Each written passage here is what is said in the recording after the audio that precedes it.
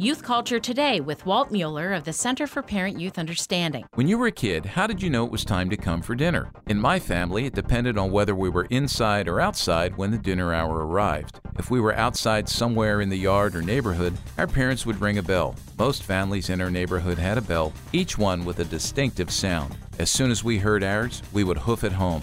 If we were in the house, it was my dad who usually bellowed the command to come to dinner loud enough to penetrate a closed bedroom door behind which I was listening to some high-volume music.